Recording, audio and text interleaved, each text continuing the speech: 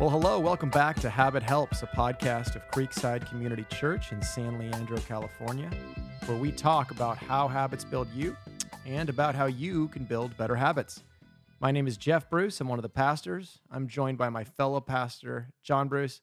Dad, how is your UCL feeling today? My UCL is great. Yeah? Yeah. Never been stronger. No reconstruction or repair needed? No reconstruction or repair. After watching Brock, I feel a little empathetic pain. I feel like I might need to go to rehab after that.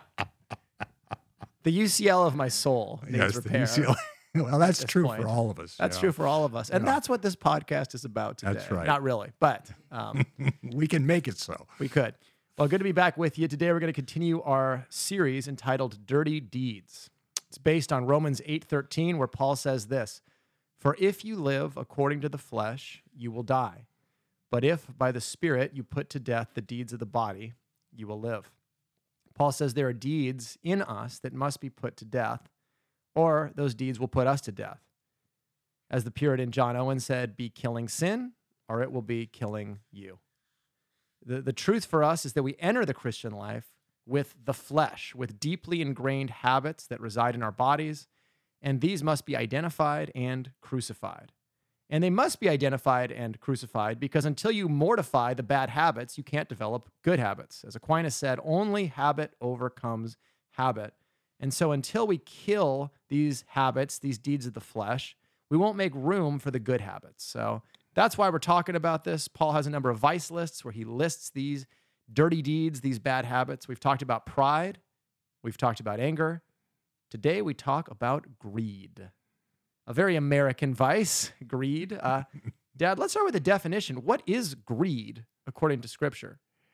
I think the word greed is a desire for more. Mm-hmm. And more than what?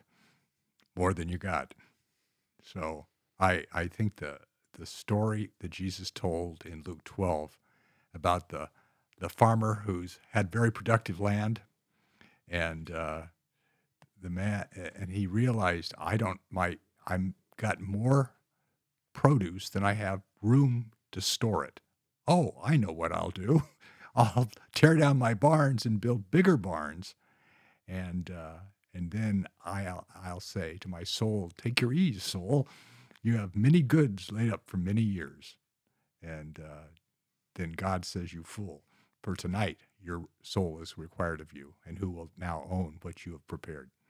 And I think that's a great illustration because Jesus prefaces all that, but beware of every form of greed, for not even when one has an abundance does his life consist of his possessions. So I think that's a pretty good definition of greed.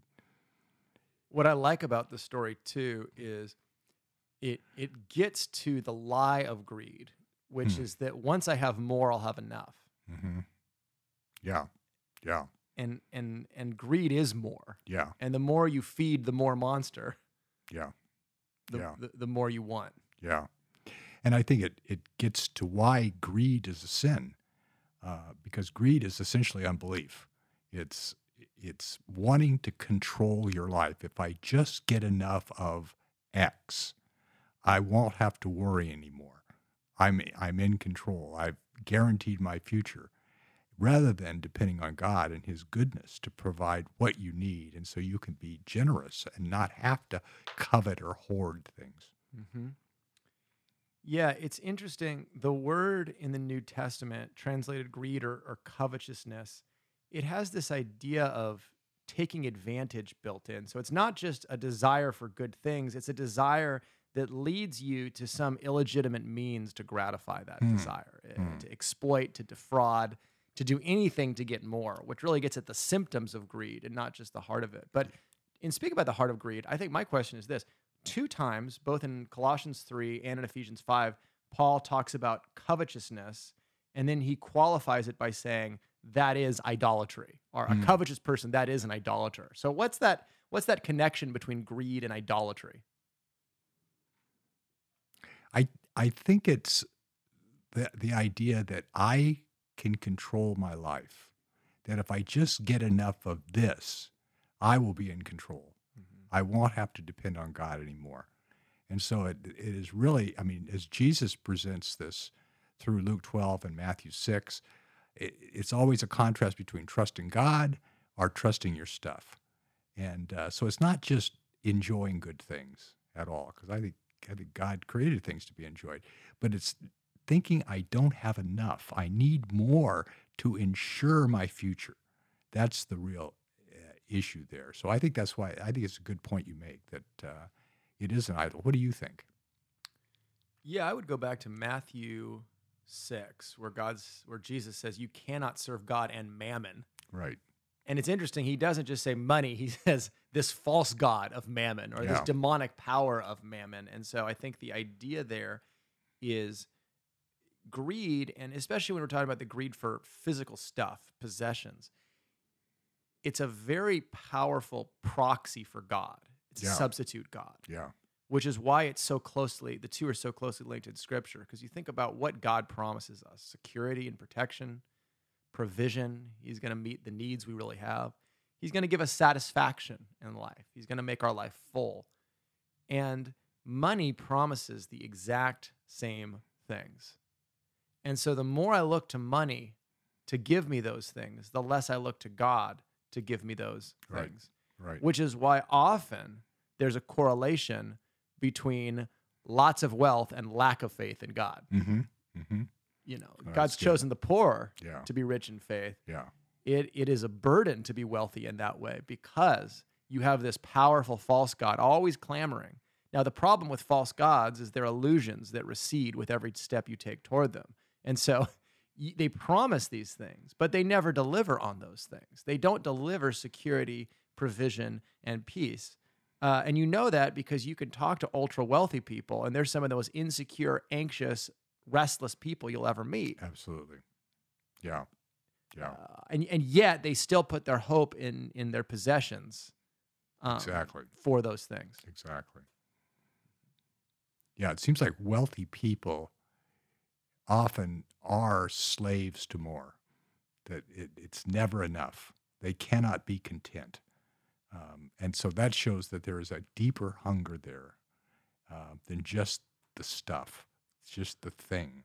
But there is a need for control. There's a need for, I don't want to be afraid. So if I could just get a little more, maybe I won't be afraid. And it becomes an addiction.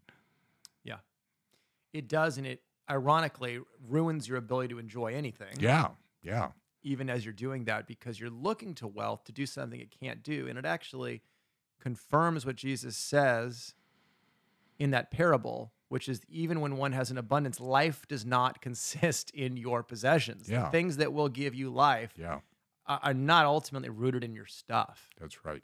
And you really see that, because if there was this one-to-one correlation between happiness and wealth in that way, then they would be the happiest people in the world. Yeah. And they're often the most miserable. Yeah. Yeah. So, no, there's an interesting study, and this gets into the dangers of greed. And we could just say the first spiritual danger of greed is obviously idolatry. It's also insatiable. That once you buy into this idea that next thing is going to be the thing that satisfies me, whether it's that next big house or car or big promotion or whatever, you're setting yourself up to actually be disappointed by that. Yeah. That thing. Yeah. You're either content or you're not. Yeah. Right. And there was an article that came out years ago in the Atlantic where they profiled the ultra rich in the study that Boston College did, where they talked about basically everyone in this survey had 25 million or more, something like that. The average net worth was 78 million for these people. And they were able to answer questions anonymously about wealth. The vast majority of them thought they needed more wealth to be financially secure. The vast majority said they needed at least a quarter more, 25% more wealth. One of the most fascinating ones, and this really gets to this issue of God versus mammon. There was one heir to a massive fortune who was a believer.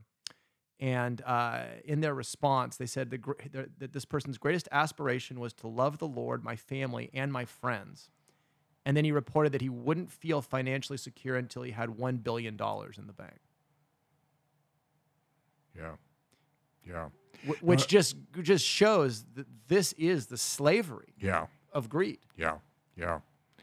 I remember reading about John Rockefeller many years ago, and he was aware of this danger. And so he promised himself that once he reached a certain level, he would stop at that level. And he never stopped. Yeah. He just kept raising the bar to higher and higher. And finally they asked him, what will be enough? And he said, just a little more. Yeah. One more dollar. Yeah. And so it's a slavery. It really is a slavery. It is, and it ruins your ability to enjoy life. Yeah. That's the slavery of it. And it's closely associated with lust in the Bible as well. And I think that's important. You think of the 10 Commandments, not covering your neighbor's stuff and coveting your neighbor's wife. So there's this idea of just a deep base desire that has to be satisfied. And with any lust, the more you gratify it, the more lustful you get. Yeah. And so that's the same with greed. It's like an addiction in that way. Yeah. So that's one danger. I mean, what are other dangers that come to mind of greed? Well, I think just dissatisfaction. Ecclesiastes, I should have looked ahead of this, but Ecclesiastes says that one of the great evils that the preacher has seen is a man who is given power to make wealth, but not to enjoy it. Yeah. And I think that's often the case, that people are given power to get this stuff, but they aren't given the ability to really enjoy it and be satisfied by it. But like you say, it just becomes an insatiable desire. And so you waste so much time and effort on things that can never satisfy you, but in fact are eating you alive. Yeah. Yeah. I think that's a danger. Obviously, the ones we've already mentioned, I mean, the greatest danger is just blinding you to your need for God. Yeah. Since money is such a powerful proxy for God. You don't look to God for the things that only he can give you. Yeah. And so you never pray in faith that God would protect you because you have so much money. Exactly. That's your fortress. That's your strong city. You never ask for God's provision because you think you already have provision. Yeah. You never look to God for satisfaction because you think you can just acquire it financially. Yeah. And so often that leads you right out of the faith entirely. And so that's the vertical danger. I'd say the horizontal danger is that once you're greedy, you will take advantage of people to get more. Yeah. And that's shown throughout Scripture, the exploitative nature of greed. Yeah. That because more stuff is your highest value, you're willing to sacrifice people for stuff. And, we could go on and on about financial schemes and fraud and all of these things, get rich quick schemes and, shortcuts in business that are all fundamentally about greed. Yeah. And beyond that, just rich people or wealthy people see people differently. They don't see their need for people. And so if you go into wealthier neighborhoods, they're very isolated neighborhoods. People have fences and gates and they don't seem to want to interact with people around them because they are self-sufficient in their side. You go to a poorer neighborhood and everybody knows everybody. Right. I mean, because they need each other. Right. And it's a much richer existence because it's a much more social existence. Yeah. So I think and you can see this throughout history, but that for some reason it is our sinful human nature that when we get more, we want to use it to isolate ourselves from troublesome people around us, rather than seeing our need for those troublesome people. Yeah, Josh Butler wrote a book about hell, and one of his provocative points is hell is the suburbs. And the point, but the point he was making is that as people grow in affluence, they get more self-protective and more isolated, and actually become relationally impoverished, and think that this is the good life as they're moving further and further away with each other. Yeah. Which just parallels what C.S. Lewis says in The Great Divorce perfectly. That the further into hell you get, it's not enough to live 5 miles away from this guy. I got to live 10 miles away. Exactly. And it pushes you into isolation because you're so fixated on your stuff making you happy. Yeah. Rather than saying that so much of the joy in life is shared experiences with other people. That regardless of whether you have a little or you have a lot. Exactly. So exactly. No. That's good. Other dangers. Well, just from a real practical point of view, I think it distracts you from what's really important. And so you can spend so much time and effort on getting more, protecting what you have, and being worried about it being taken away or losing it. And you miss really not only enjoying life as it is, but being fully devoted to the Lord and just giving him all of your time and attention. And so I think that's another one. No, I agree. And so the question is then, how do we develop habits that will protect us from greed? How do we kill this and replace our desire for greed with something better? It's a very relevant question because we're in the Bay Area, as we say this, right? Which you could argue is the richest region and the richest state and the richest country in the history of the world. So there's a lot of wealth here. Yeah. Now, that doesn't necessarily mean there's a one-to-one correlation between wealth and greed, but we shouldn't be naive to say that this is a real temptation, and to just realize that by any objective metric, I am vastly more wealthy than most people in the world. Yeah. The 98, 99% of the people in the world. And, Yeah. and yet I still think of the rich guy as the guy up the hill from me. Yeah. You know, that's the really rich guy. But no, relative to the world, I am a very wealthy person. And so I think the question for us is, how do we live with the reality that we do have wealth other people don't have access to, and yet seek the kingdom first in light of that? Yeah, I think you have to diagnose or identify, first of all, what you want more of. And it could be wealth, it could be attention, it could be success, it could Achievement. be pleasure, Yeah. could be food, it could be all kinds of stuff. But to ask, what do I find myself worrying about the most? That's the first thing, I think, because Jesus really identifies worry and the addiction to wealth, puts them together. That's a great point. You know, and so my first thing is, what do I worry about? What do I worry about? Do I feel like I need more of? Yeah. And so that helps me then to identify and then diagnose that thing. Why am I worried? What would happen if I didn't have this stuff? What am I depending on this attention or this pleasure or this money for? What am I depending on that for that I should be depending on God for? Right. So I've identified what I'm greedy for, and it's just unbelief. I'm being an idolater, and so how am I practically doing that? And then exchange. What do I need to exchange this false idol for? How can I exchange that for the Lord? And so in some cases, it's going cold turkey. You just have to say, I am going to discipline my use of this thing. I think one of the best things you can do is become a tither if it's wealth. I mean, first of all, just by saying 10% of every dollar that comes in, or 15% or 20% or whatever it is for you, Right. that's a stretch of faith. Yeah. Then I'm going to give that to the Lord Yeah.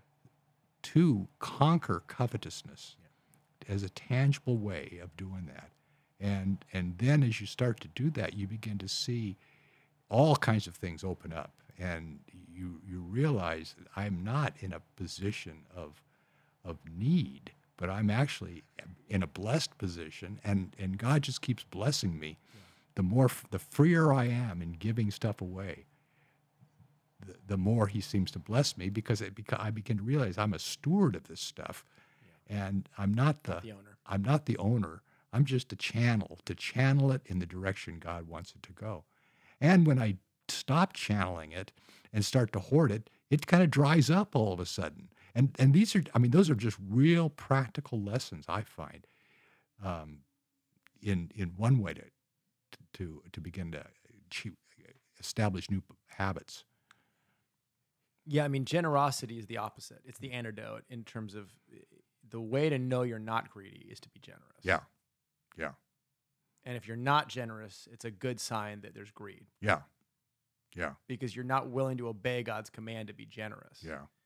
And not that tithing is a New Testament command, but there's a principle there to be generous. Yeah. And to be proportionally, sacrificially generous, all of those things. Yeah. So there's got to be some indication of that in my life, that I'm giving in a way that, I could have used the money for that, but I'm not. I'm going to give it to this instead. Exactly. And if that's not there, that's the place Yeah. to start. I would say, too, it's important to see wealth as a result and not a goal. What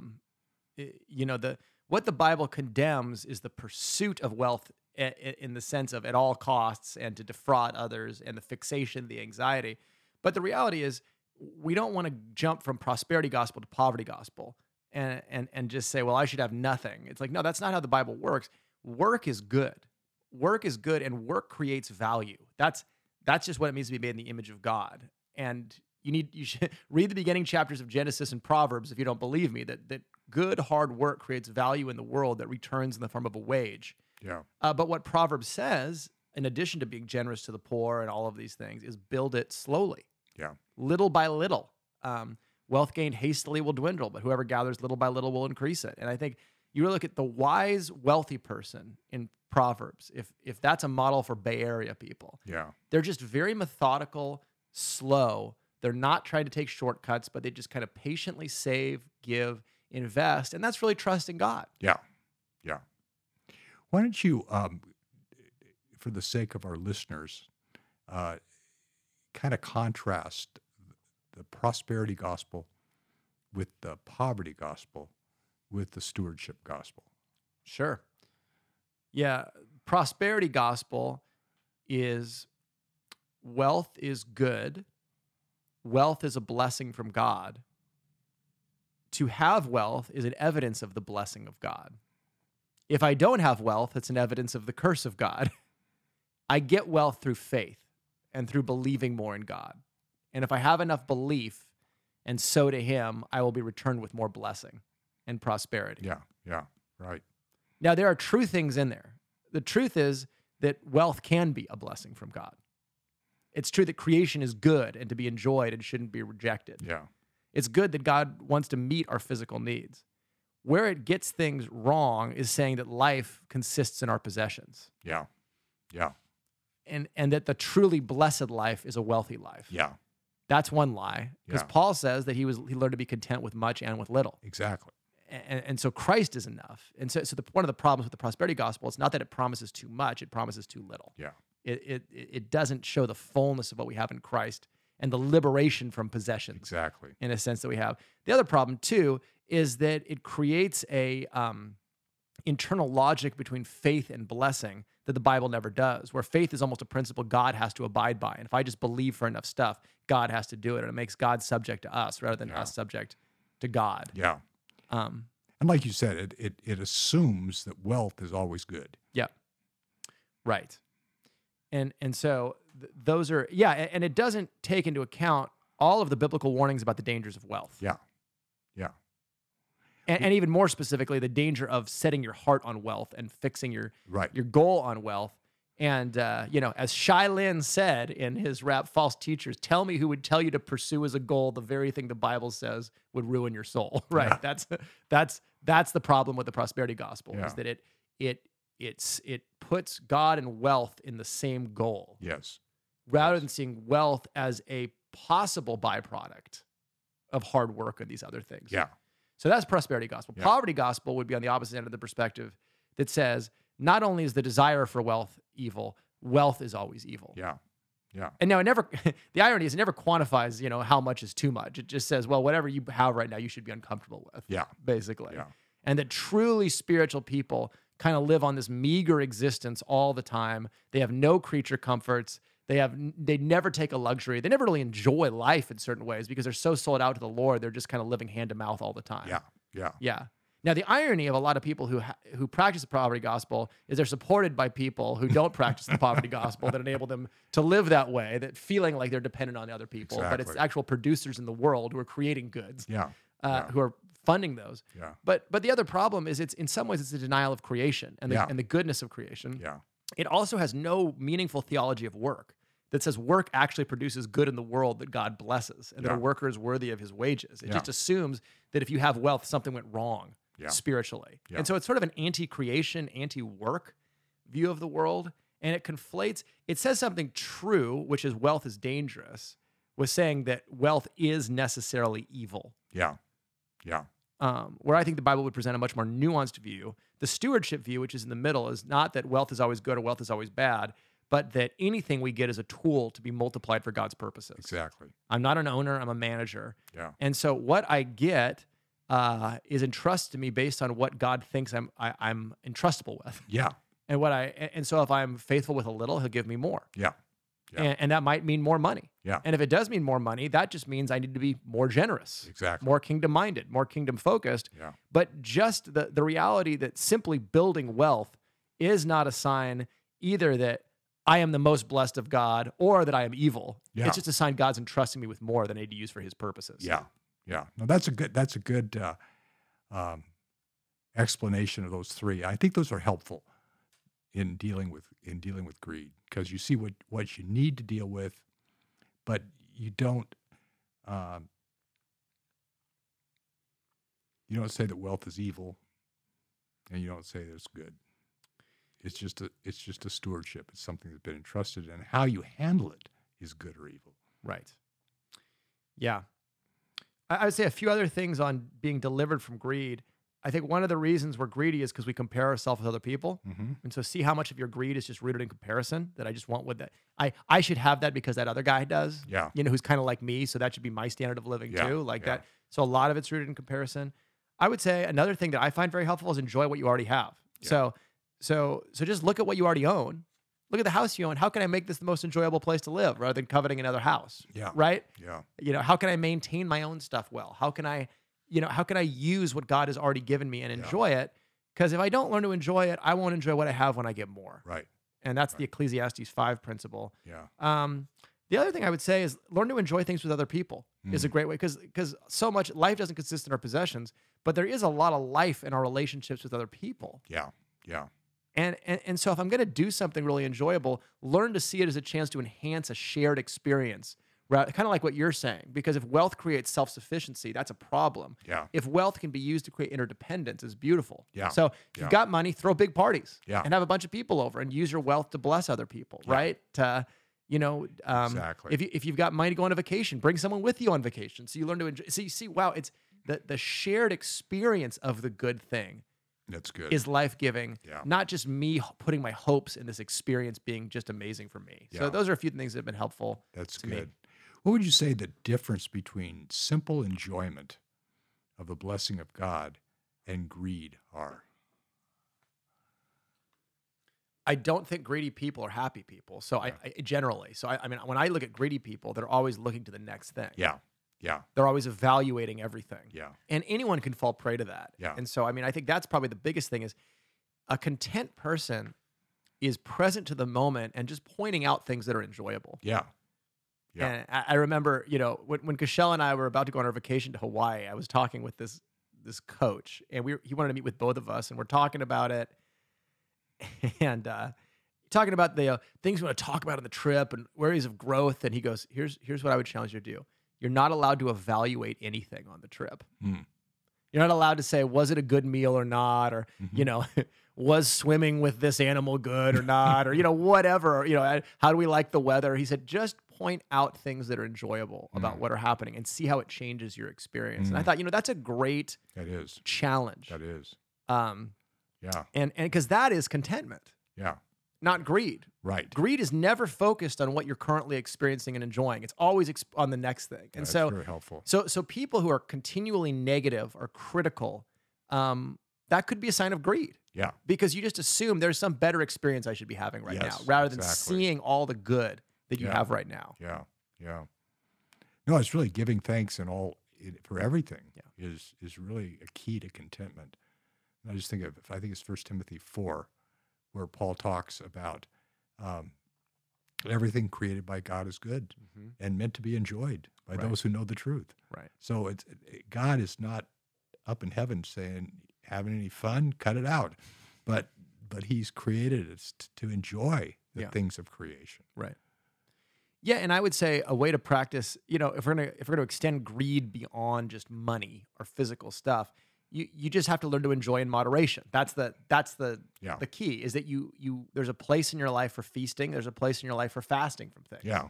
Yeah. And that's how you know you're not greedy for that thing. Yeah, exactly. And so I think actually those are two principles for greed too, is just learn to fast from things, Yeah. right? Just because it helps you to kill the desire for more Yeah. and realize you're okay. Yeah. And so for me, a simple thing, and this is we'll probably talk more about gluttony and drunkenness in a little bit, but I like to drink wine, But for me, it's saying I don't ever want to see wine as something I go to because I'm anxious Yeah.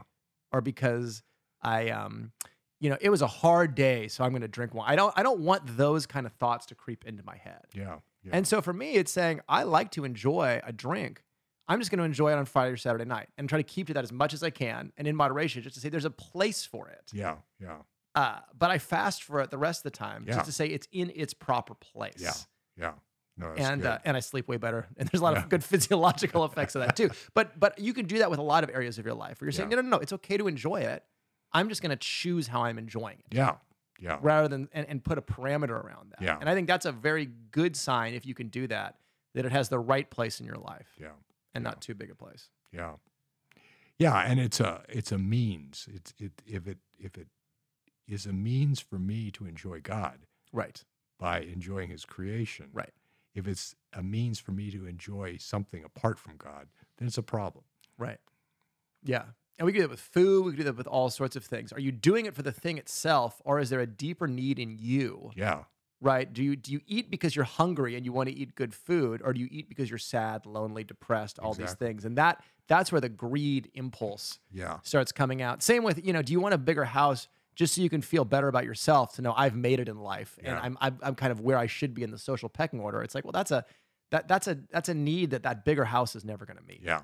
Yeah. So, And I think that, not to go too deep into this, but you can be greedy for really good things, but it's the greed that will kill them. So I can be greedy to know the Bible better because people will want to hear what I have to say more. And that's a horrible, rather than to serve God and glorify God and to be used by him however he wants to use me. And I want to know the Bible because I want to know God. right. So I'm substituting something other than what God intended for that thing and become greedy for that. Yeah. As an end in itself. Yeah, there's this balance, and sin makes it a tension, but it shouldn't be a tension, is that God gives created goods to draw us back to him, Yeah. right? So I experience a created good, food, relationships, a Yeah. vacation, these things. That should incline my heart toward God. Yeah. Asceticism says only God is good as creation is not. Yeah. Yeah. And so I need to enjoy God apart from creation, which Yeah. that's really what the reformers took the church to task for. Yeah. Is to say this is a very anti-creation view that work is good, family is good, all these things are good. They're means to God, not away from God. Right. And that work and the creation of wealth are good, which is Yeah. which is how we got a prosperous society. Yeah. Was through that view, Yeah. right? But then on the opposite side, it's making the creation the God itself. Yeah. And instead of leading you to enjoy the creator, it just leads you to enjoy the creation Yeah. as an end in itself, which makes the creation utterly not enjoyable. Right. Just an idol. It's just an idol. Yeah. And so that's sort of the framework. We can fall off the edge either way as Christians. Yeah. So, And I think that's a good thing to say, to point out, because it's easy to have a very simplistic view of greed rather than realize it touches everything. But it gets to our relationship with God. Yeah. What helps my relationship with God? What distracts me from God? Those are the things I need to be aware of. and that might be a great litmus test for our listeners, and we can close here, is, am I greedy in this area? Is my enjoyment of this created thing, do I feel like it tends toward deeper communion with God, deeper fellowship with his people? Does it make me a better person? Does it make me more like Jesus? If it has those byproducts in my life, there's a really good chance I'm enjoying this rightly. Yeah. If it isolates me from other people, if it makes me anxious or depressed or any of these things, then there's a sign it's actually, I'm putting my hope in that. Yeah. That's thing. good. That's good. So, good. Well, thanks, Dad. Thank you, Jeff. I'm Good job. coveting some lunch right now, but I think it's because I'm actually hungry, and I just want to create it good, and not because I have an over desire for this thing. So I don't think I'm going to fast. I just want to make sure we're okay on that. Anyway, cool. Well, thanks, and thank you, listeners. We'll talk to you again soon.